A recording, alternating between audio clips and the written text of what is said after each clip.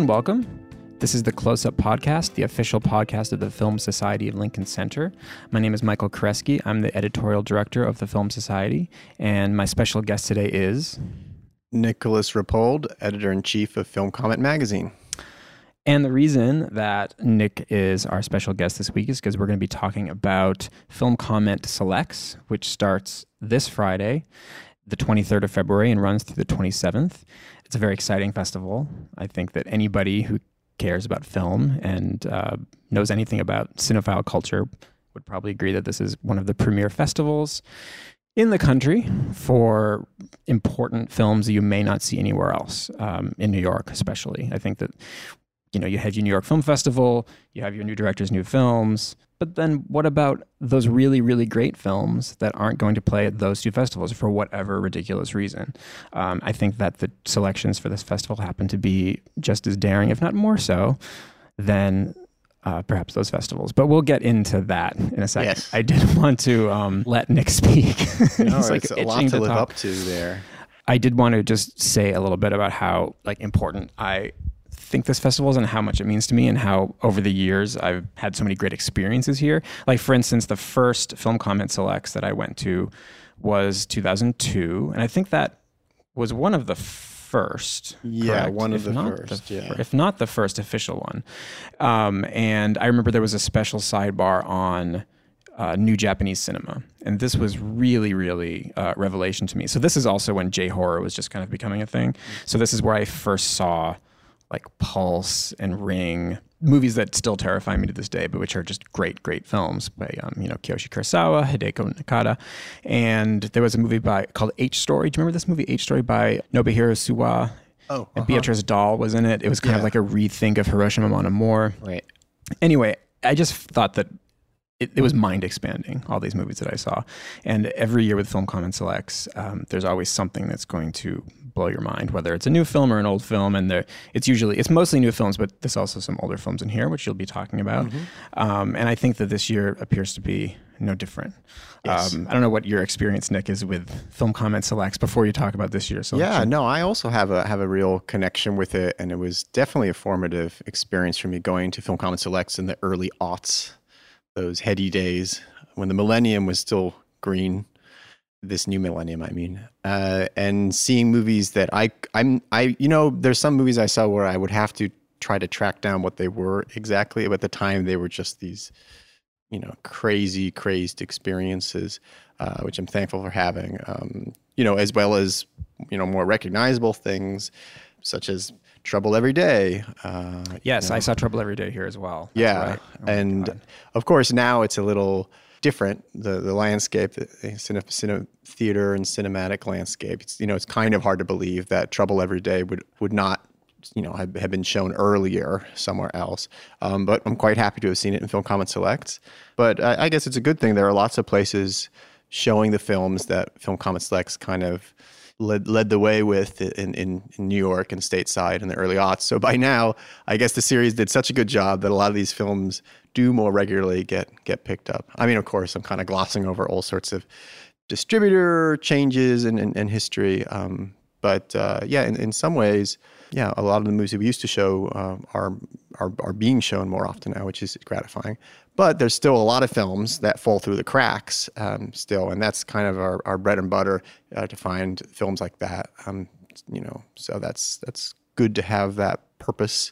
And even if some of these films do ultimately find distribution, it's unlikely you're going to get to see them on such a big screen, right? Which is a really great thing. I mean, I remember seeing Demon Lover here, on the big Walter Reed screen, and it was, for whatever you want to say about that movie, it doesn't take any prisoners, and it pushes its aesthetic as far as it can go. And I think seeing it on the Walter Reed theater screen is very different from where I probably would have had to have seen it, which would be like Cinema Village or something. No offense to Cinema Village if you're listening. Cinema Village is different experience. So about this year's selection, let's start with the obvious place to start, which is this opening night film called Life and Nothing More.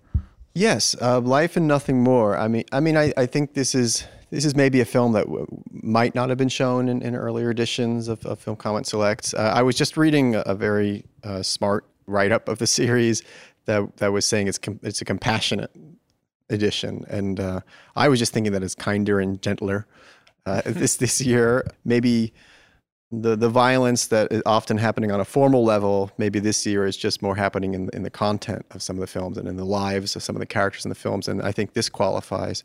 Life and Nothing More qualifies in that regard.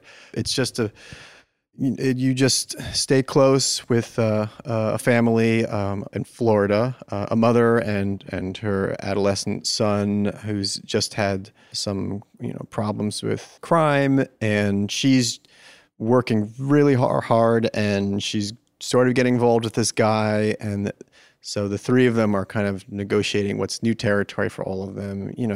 She's trying to let herself open up to someone, and the son is trying to get on track himself, but also suspicious of the new person in their lives. And then there's also a cute kid sister, and so it's something that's in a kind of social realist mold, but it's shot with these very long takes and with non-professional actors. So it's all of that means that you really get immersed in details of the environment and of their lives, and they're just these wonderful details of dialogue that I would find it hard to write. It's almost as if that sort of thing is hard to script in a way.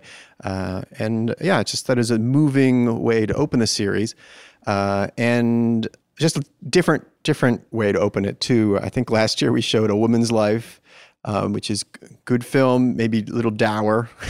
This one is not a pick-me-up, but it's maybe, I can't call this one a pick-me-up, but I just thought it's a different way of getting into the series than before. And the filmmaker, Antonio Mendez Esparza, actually had a film in the New York Film Festival main slate a few years back that was very memorable. Yeah, Aki, yeah.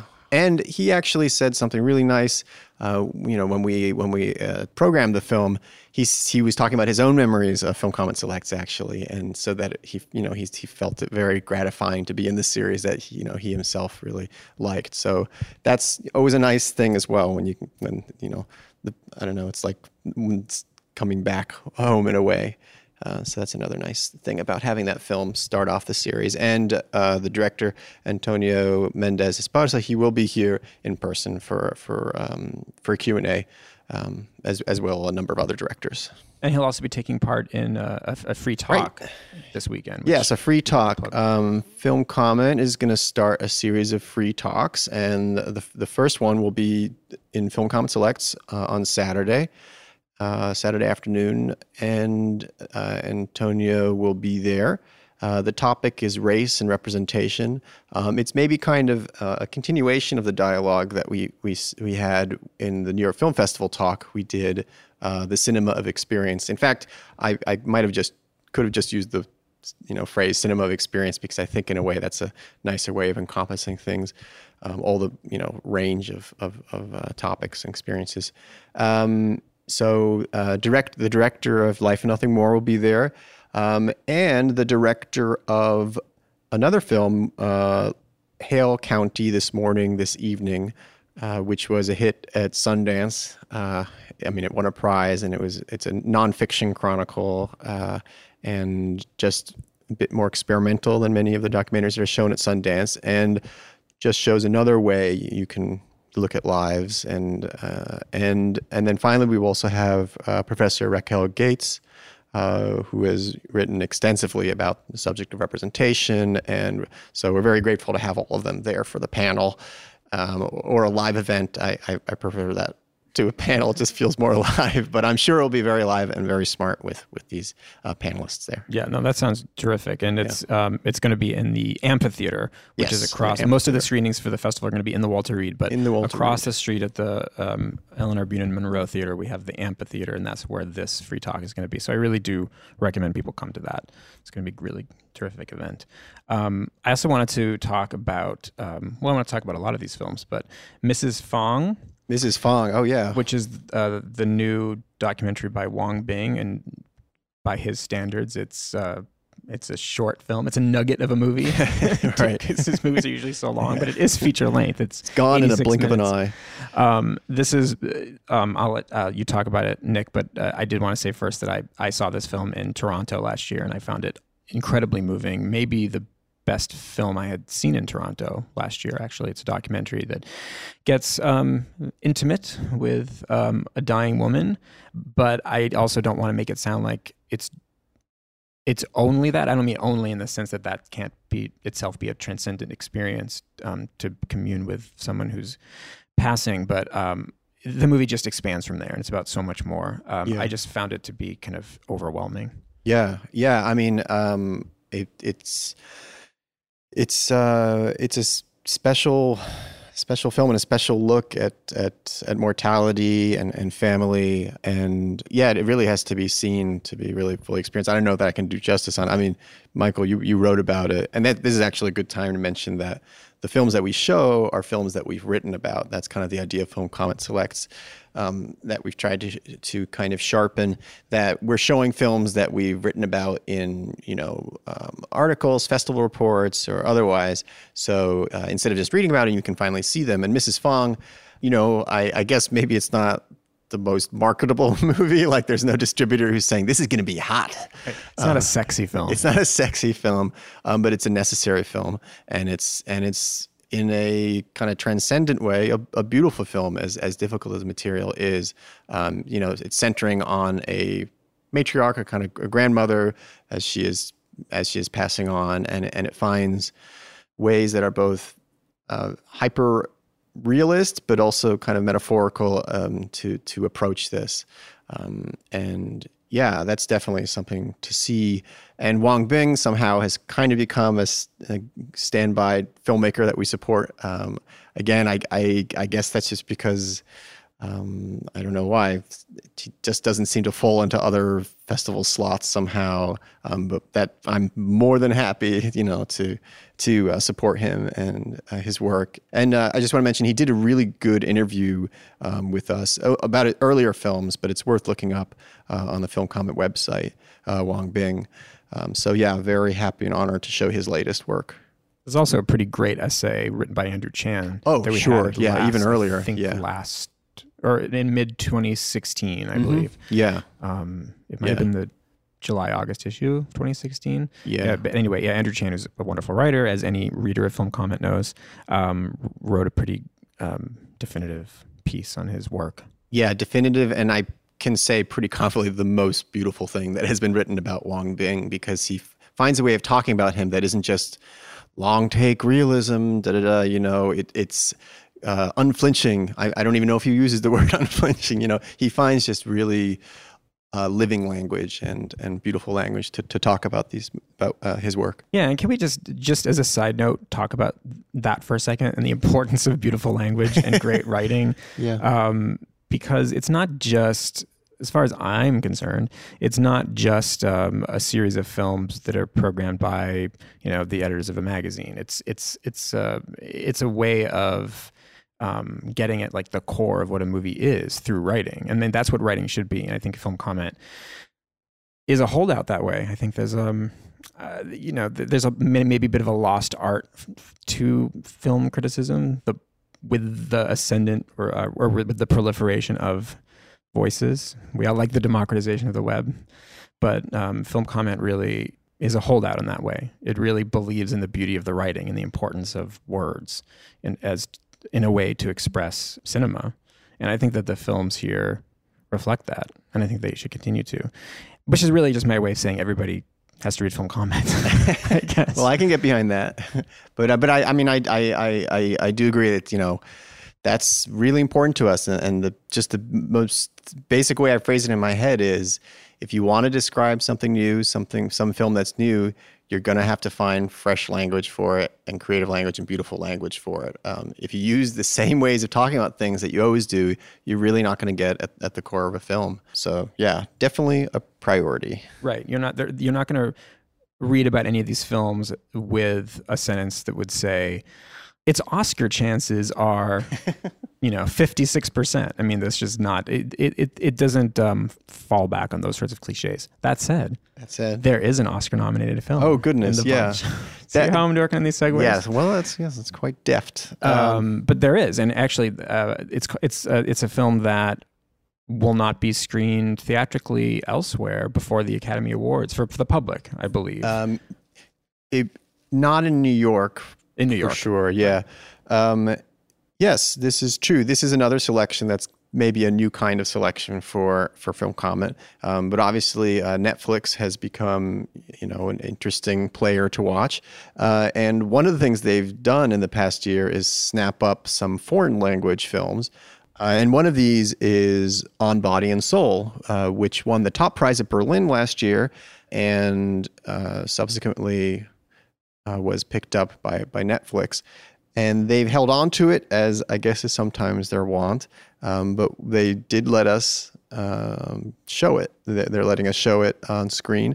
And this is a movie that I like to think maybe kind of broadens the emotional range of Film Comment Selects a little, which maybe sometimes is associated with a kind of dour outlook. And there's definitely an element of that. But in some ways, this is more of a bit more of a kind of mainstream than other films. But that's not to say it is all typical. The director, Ildikó Enyedi, is, Hungarian filmmaker, making movies for decades. And she just takes such care with color, the composition, and pacing. And did an interview with her a month ago where she talks about all of this. So that's online. You can read about it.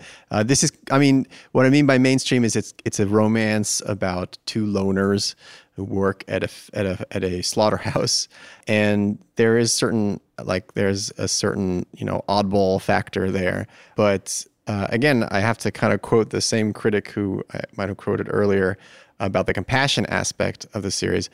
She pays an obsessive attention to people's frailties in the film, and I think that's a really observant thing to say, and that kind of balances out other things in it that you might feel are more conventional or standard. But above all, it'll look great on the big screen. So that is On Body and Soul.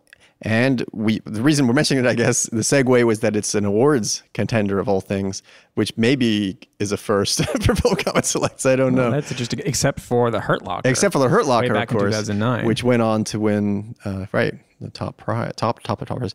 This one, On Body and Soul, is nominated for Best Foreign Language Film, and that's from Hungary. I won't speculate on its chances because we don't do that. We refuse to do that. This is not the Oscar special podcast. The Oscar special. Though, of course, we watch them. And we'll accept bets, of course. Well, I'm very excited to see it. I've been waiting to watch it. It's one of those movies that, just because I love the theatrical experience so much, it's one of those movies that I know I could see whenever I want, but I refuse to watch it because I'm going to watch it on the big screen. Because that's how movies are meant to be seen. Am I wrong with that? No, I agree. We're the two grumpy old men of cinema here. I know. I was actually going to make the point earlier when you said it's more of a kinder, gentler film comment. I was going to make a point about how that's terrific because these days, the kids these days, it is to a certain extent. You go on social media. What's happening is, I don't think that you need to necessarily shake things up as much maybe as you felt like you had to 10 years ago. Things are shaken up just enough. I need to have competent people presenting me with coherent art. Right. Is that too much to ask? Yeah, less shaking up, more picking up pieces. But one of the films in the series does shake things up a bit. Wild Boys. Wild Boys, yeah. I'm glad we're getting to Wild Boys. It's just because it really seems to be something that people previewing the series are responding to, and I think people have a lot of fun with this. And we did put it in a later slot on Saturday because a kind of later Saturday night fun slot. Wild Boys is the feature debut of Bertrand Mandico, who actually has shown his short films, in New York a little bit. But this film wasn't on the way to New York as far as I know. And it's a bizarre, queer fantasia or gender-bending fantasia about these kids who are exiled to an island and then they proceed to have their genders changed. And it's really hard to describe what happens, and the island is full of strangely shaped vegetation It is, genuinely. This is the film that I'm probably talking. The sort of film I'm probably talking about when of what I saw 15 years ago. That was just like, what was that? But people are, like I said, people have been enjoying it, just previewing it. So I really hope everyone comes out to see it. And again, this will look really cool on the big screen. And just a filmmaker who's really kind of pulling out all the stops in angles and lenses, so it's definitely something you want to come out to see. And he's got kind of a Guy Maddin quality, right? Yeah, I was postponing that just because I wanted to give him his credit, but he definitely Guy Maddin quality. And another touchstone is Valerian Borovchik. His first film has some points in common, being set on an island where craziness occurs. But that's another touchstone. But I think definitely Bertrand Mandico, he's standing on his own 2 feet. And this is a film that I haven't really been mentioning where the films have come from. This one was shown in Venice in a critic's sidebar that really is generally totally ignored in coverage of that festival. And so it's nice to see it survive to this point that we can show it. And that often is the case where you've seen these films at different festivals around the world, and you just felt like you really wanted to show them to New York audiences. Was that right. The case with Sarah Plays a Werewolf as well? Yes, although I think that one I might have seen down the line a little. Sarah Plays a Werewolf that's another very intense film, very differently intense. You just kind of get right into the headspace of a teenager who's a drama student, and she's it's hard to describe. She's just totally passionate about theater, totally passionate about life, and things are kind of starting to blur in terms of the emotions that she's putting out there. And she's I don't want to say overwrought, because I think all of her reactions are pretty understandable when you see her movie, or a lot of them. So it's about a movie that just kind of completely lets her vent those feelings. And it's not like it's playing a lot with artifice too much. It's not Ravedian or something. There's not some nice, dream world ludic aspect to it particularly. It's just really about her. I mean, that's my interpretation of it. And the lead actress, whose name I'm not entirely sure how to pronounce it. I think it's Lone Baltazar. She is pretty amazing. I mean, part of the time she looks like she's in genuine distress in these, just because of how much she's giving herself over to the role. But in the same time, it's a strangely kind of small feeling film, because it's about her life between school and between home and her family with her really controlling father. So it's just another thing that I just feel would get lost otherwise. So I'm glad to show it. And we're also very fortunate that the filmmaker will be here to talk about it. So that's another great thing, through the good graces of the Swiss consulate and Swiss Film. And that's Katharina Weiss? Katharina Weiss, unless it's Katharina Viss. But the director will be here. We're going to choose one of those. Katharina Viss. Katharina Viss. She made the Swiss Lady Bird. That's all I'm going to say. No. All coming of age stories are the same. But that's actually, I mean, that's really interesting to bring up Lady Bird. I mean, it is a totally different take on a coming of age story, where it's really you kind of have to live inside those emotions, whereas something like Lady Bird, just a different approach. It's almost more like episodic in a way. And then The Family, another film about families. Family. Yeah, it's another documentary. But it's maybe even grimmer. Yeah, that's another one. That's where another kind of close-up chronicle of a family going through challenges and traumas. And it's a Slovenian director. Another nice thing about this series is that I can, talk about movies that are an Oscar nomination right next to a Slovenian film that might get lost if it was shown in some giant documentary series or otherwise. So it's nice to put them side by side. And it was shot over several years. So that's another one. The filmmaker will be there, which I think will be special, because he'll really be able to talk about how he got to know this family, where there's a lot, but it's worth seeing. So, and then in terms of the new films, the premieres, there's one more film in I'm going to call it the main slate, the Film Comment Selects main slate, and that's Gutland. And this actually features, I know this is something we have to say because Phantom Thread is such a big deal right now, but Vicky Krieps, star of Phantom Thread, is actually in this film. She is in Gutland. She is, she's she's the love interest of the main character, who is a German who comes to, I guess it's Luxembourg, I want to say. He comes to a small village, and he's like a strange visitor, and he tries to get jobs working for farms in their seasonal harvest, and then he immediately kind of gets enmeshed in the village's power structure, and Vicky Krieps is kind of takes a liking to him. She is first introduced as a beer garden waitress in full regalia, and very similar to how she's introduced in Phantom Thread. That's interesting. She comes on as a hotel waitress. Hotel waitress, right? And so they kind of strike up a connection, and it's just becomes apparent that there is a bit more than meets the eye going on in the village and in this guy's life also. This is a very much a slow burn movie. It's not like a really over the top village, small town life satire or something. It's just a kind of a slow burn about him getting used to being there, being the outsider, slowly, working his way to the inside.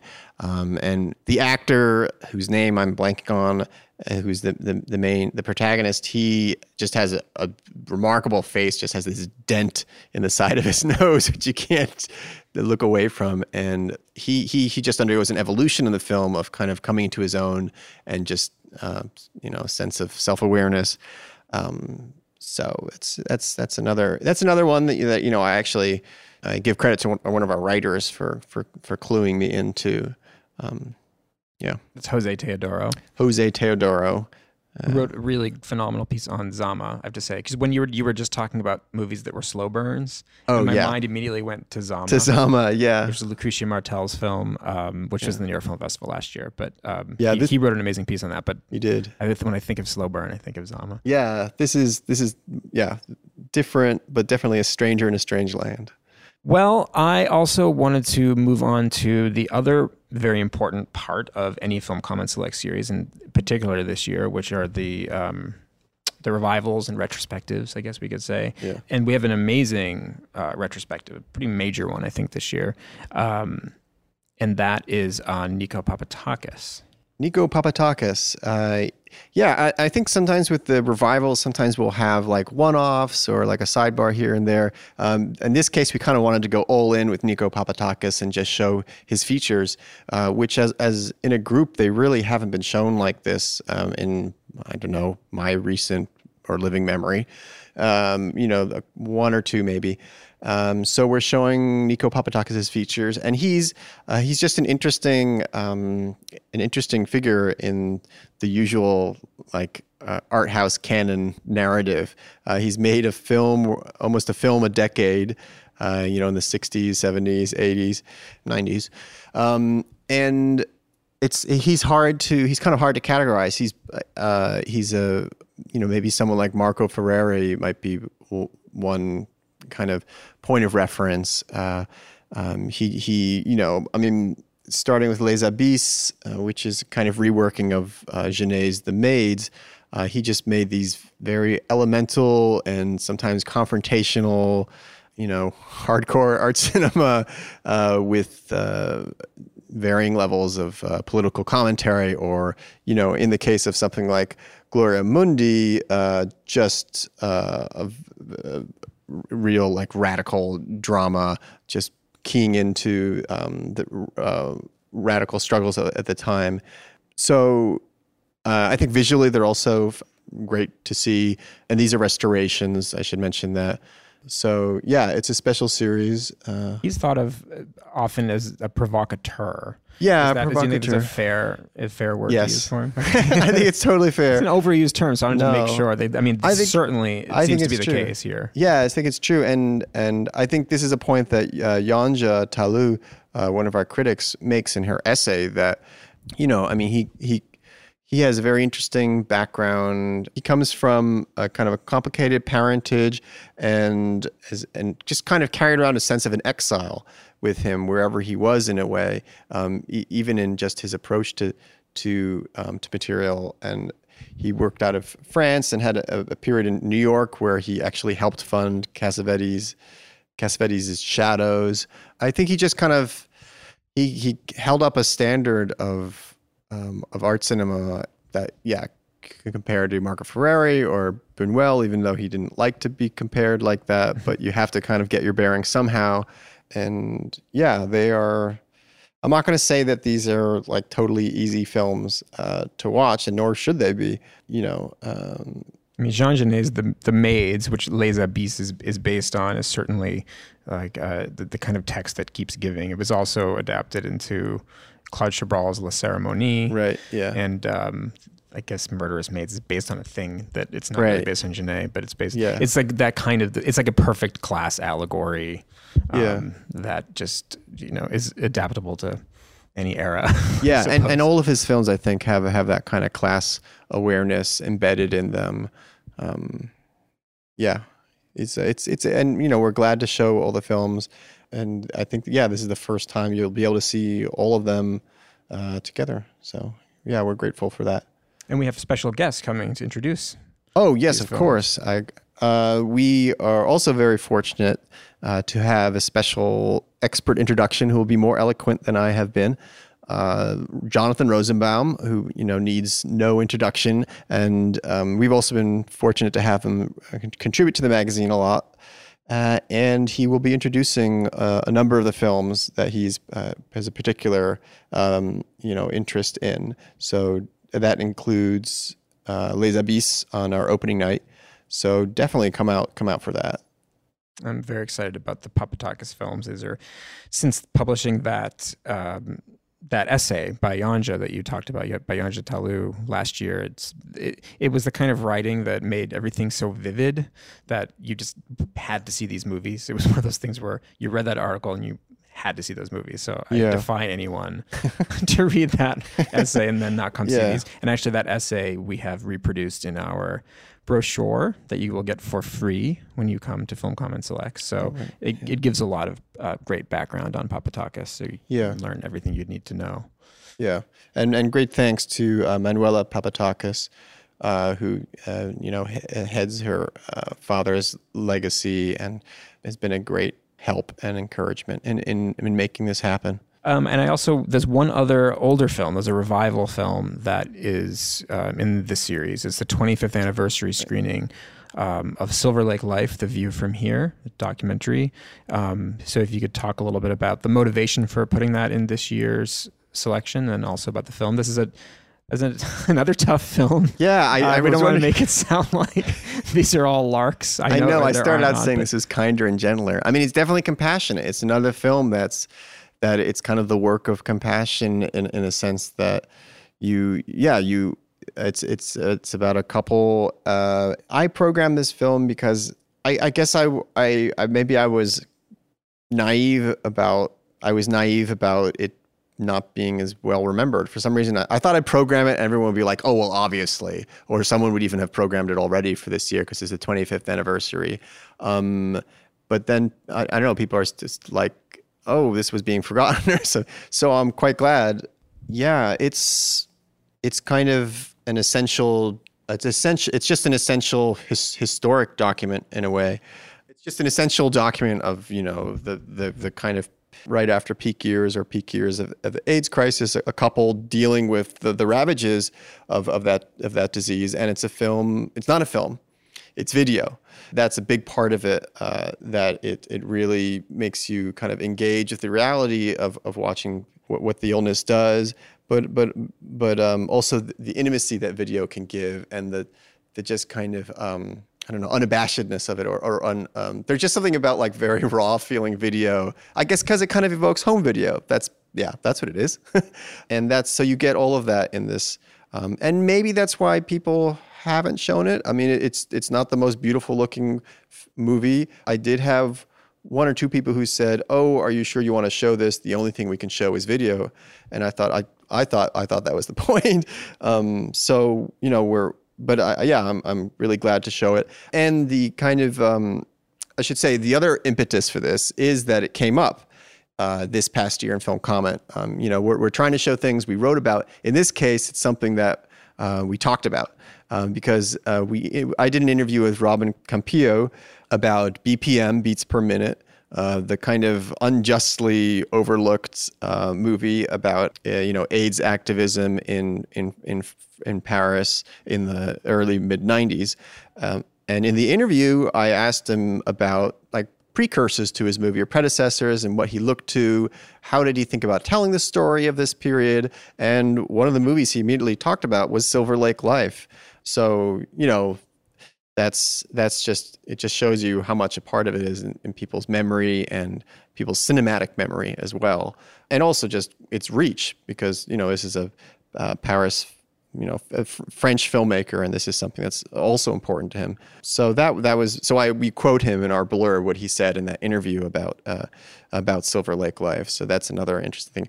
And then, you know, another interesting capstone to this is that this movie actually won the Grand Jury Prize at Sundance when it showed there. Different times. Right. An unadorned, completely immediate, completely intimate video. Yeah. And that's what makes it so powerful. And I think that's also speaks to the response that it's been getting that you've been showing it again in this festival. It's the kind of thing that it's almost like it exists in people's minds. It's like, that it's such an overwhelming experience and that it has such an amazing singular texture to it. It can only have existed in that period, both aesthetically and for what's on screen. Yeah, that's right. That's what I mean. It can never be repeated, thankfully. Right. And it's just something that it's a queer landmark. It's a landmark film, and it should be experienced together. Yeah, absolutely. Definitely a communal experience and just an experience of reality in a way. I mean, this is a gross generalization, but I feel like this is the sort of movie. I feel like one human trend is that we get detached from the actual lived experience of things. You know, I can blame whatever, social media or internet, but this is a movie that doesn't let you do that. And it's a movie that you just you are right there. So very proud to be showing it. Yeah, and I can really recommend a piece that Melissa Anderson wrote for 4 columns about this film, although other people are also writing about it, I know. And we will have a special introduction for this film, which we're very happy to have. Leslie Kleinberg, the executive director of the Film Society, who is a documentarian, who has made a documentary that obviously includes this. She will be introducing the film, so yet another reason to come out.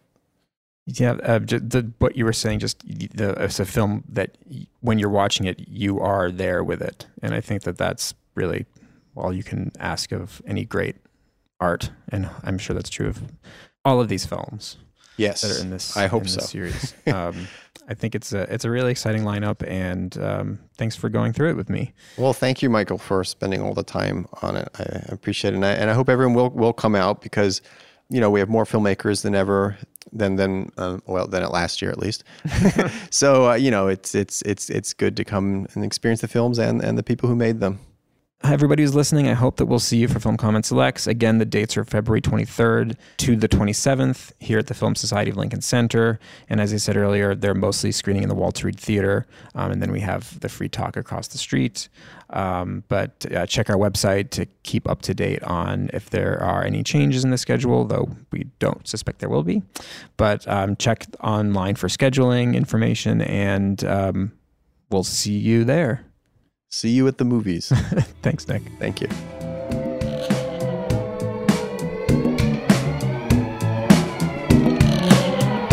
The Close-Up from the Film Society of Lincoln Center is produced by Michael Odemark. Our opening music is by Steelism.